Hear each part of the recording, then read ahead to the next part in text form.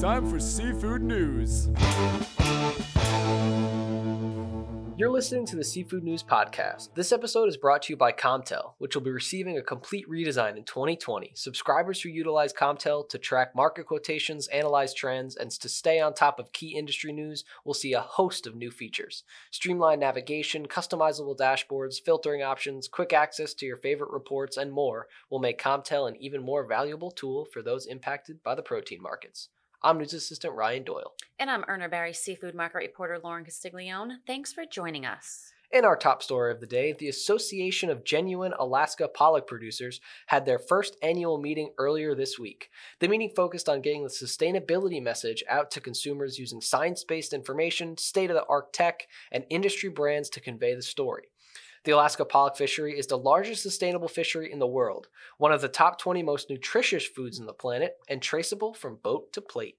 Alaska's Bering Sea and Aleutian Islands has produced over 1 million metric tons of pollock each year for decades. Pair that with innovative product forms and presentations, pollock producers see their product taking a seat at the big protein table alongside beef, pork, and chicken.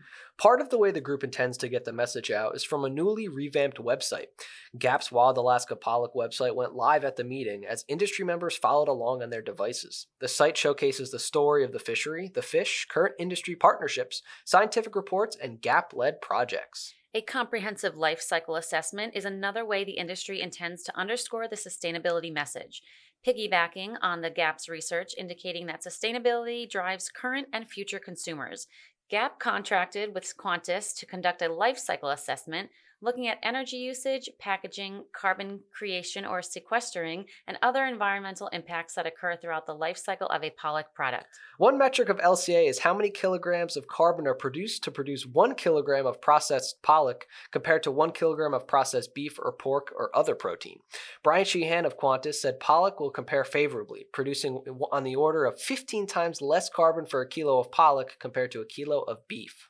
Meanwhile, Senators Edward J. Markey of Massachusetts and Dan Sullivan of Alaska introduced the Ocean Research Act. The bipartisan legislation would reauthorize the Federal Ocean Acidification Research and Monitoring Act funding for NOAA and the National Science Foundation, which lapsed in 2012.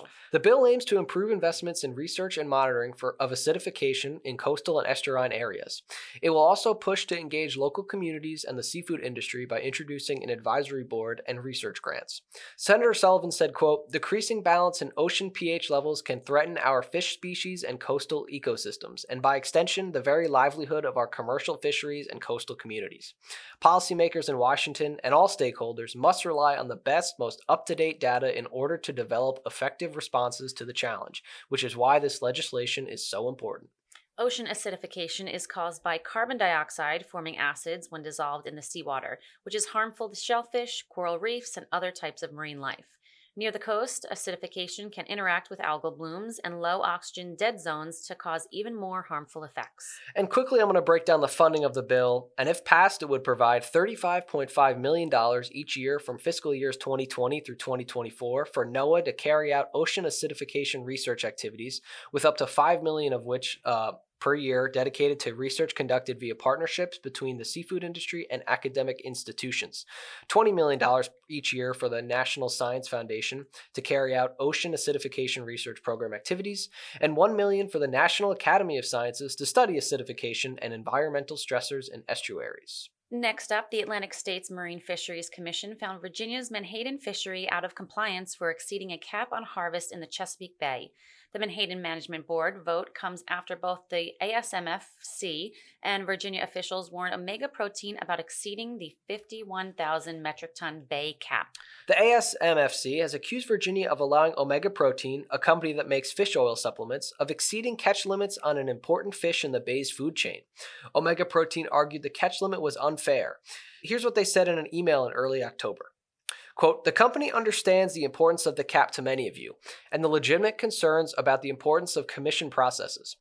Knowing that, we were faced with a hard decision whether to stop fishing in the bay just after Labor Day, and as Atlantic hurricane season was in full force with Hurricane Dorian. That decision would have reduced employee and crew member income to stay within the Amendment 3 cap. Our other option was to continue fishing as allowed by Virginia law. It was not an easy choice, but we decided to stand by our fishermen who have depended on this fishery for over 100 years, as well as protect our company's own long-term viability. Now, the Trump administration may be involved in the final decisions on this situation. In a recent story by the AP, Republican Senator Richard Stewart, who supports Omega Protein's stance, said that the company provides jobs and pumps millions into the economy. He said that he would be the first to cut the catch limit if there was a shred of evidence that Omega was overfishing. Chris Moore, a scientist with the Chesapeake Bay Foundation, said that no one can argue that the Menhaden population is healthy, but he said that estimates in the bay are inadequate, which is why the commission decided to lower the cap. As both sides plead their cases, the Secretary of Commerce has 30 days to review the commission's ruling on Virginia. Omega Protein has said they would adhere to the Secretary's final ruling, regardless of what it ends up being. All right, Ryan, it's time to break down the king crab market. Can you tell us more about what Urner Barry market reporter Jenna Schreiber has to say about king crab? Sure thing. The king crab market continues to see what feels like constant upward pricing pressure. Most sizes are either sitting at all-time highs or 52-week highs. Both Russian red and golden king crab are seeing upward pricing pressure on all sizes, in particular on the larger count sizes of reds. This upward pricing pressure is happening alongside higher imports out of Russia, specifically on red and blue king crab. Alaskan golden king crab does historically demand a premium over the Russian golden king crab. And currently, the Alaska market on golden king crab is trending about 25 to 40 cents above the Russian golden king crab market on the 16 to 20 count crab.